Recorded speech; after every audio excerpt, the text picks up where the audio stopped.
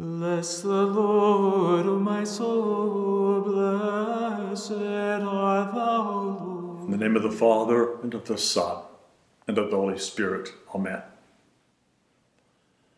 We get lots of visitors to the monastery, many of them inquirers. They're looking for something to fill the void that has been created in the walking away from Christianity in this nation of ours, and in the Western world for that matter. And whether they're young or old, they know something needs to fill their hearts, and they don't know what it is. And they hear about this monastery and they come. And a good many of them, when they walk into the temple at the beginning of the Divine Liturgy, are totally blown away by what they see and by what they experience. As one person told me, it's like walking into an archaeological site that's been resurrected from the 2nd or 3rd century. And they feel fed and lifted up. I've often thought that as I enter our temple and people come in behind me, what if one of the early church fathers or even one of the apostles came walking in right after me? He would know where he was. He would recognize it, even though there are differences in the way we worship now than in the 2nd century.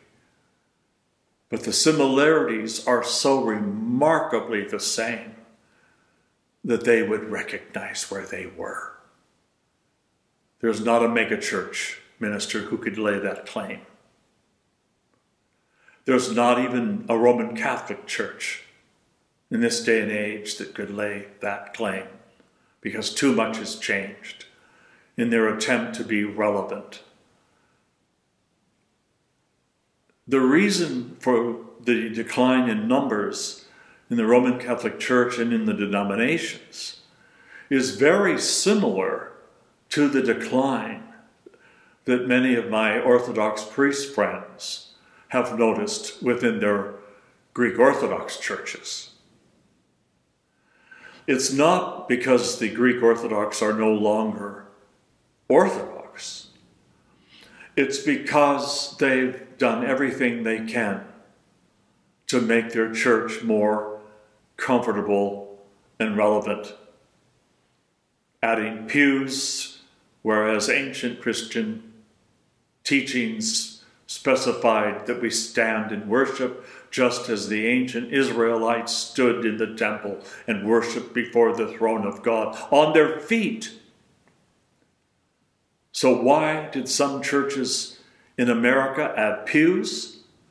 Well, I think possibly because they thought that this will keep our people in church. They won't be going off to a Protestant church or a Catholic church where they can sit in comfort. So let's take away that comfortableness. Let's introduce the comfortableness that they are missing if they go to an Orthodox church that doesn't have pews. Orthodoxy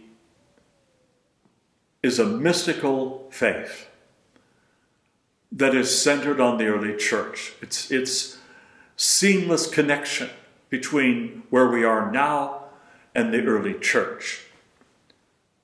That's where I want to be. I don't want to shop around and look for something that is relevant, when what is truly relevant to my salvation is here right in the center of the Orthodox faith, in the Divine Liturgy, which has been going on since Christ's introduction of the Last Supper. The services that we have are virtually unchanged, and our doctrine is unchanged. We do not have to become relevant. So for those of you who are searching for truth, you don't have to look any further. Come home to orthodoxy. Come home, my dear ones. Come home. If you have found this content to be a blessing, please like, share, and subscribe. Thank you. Both now and ever and unto the ages of ages. Amen. Only begotten Son and immortal Word,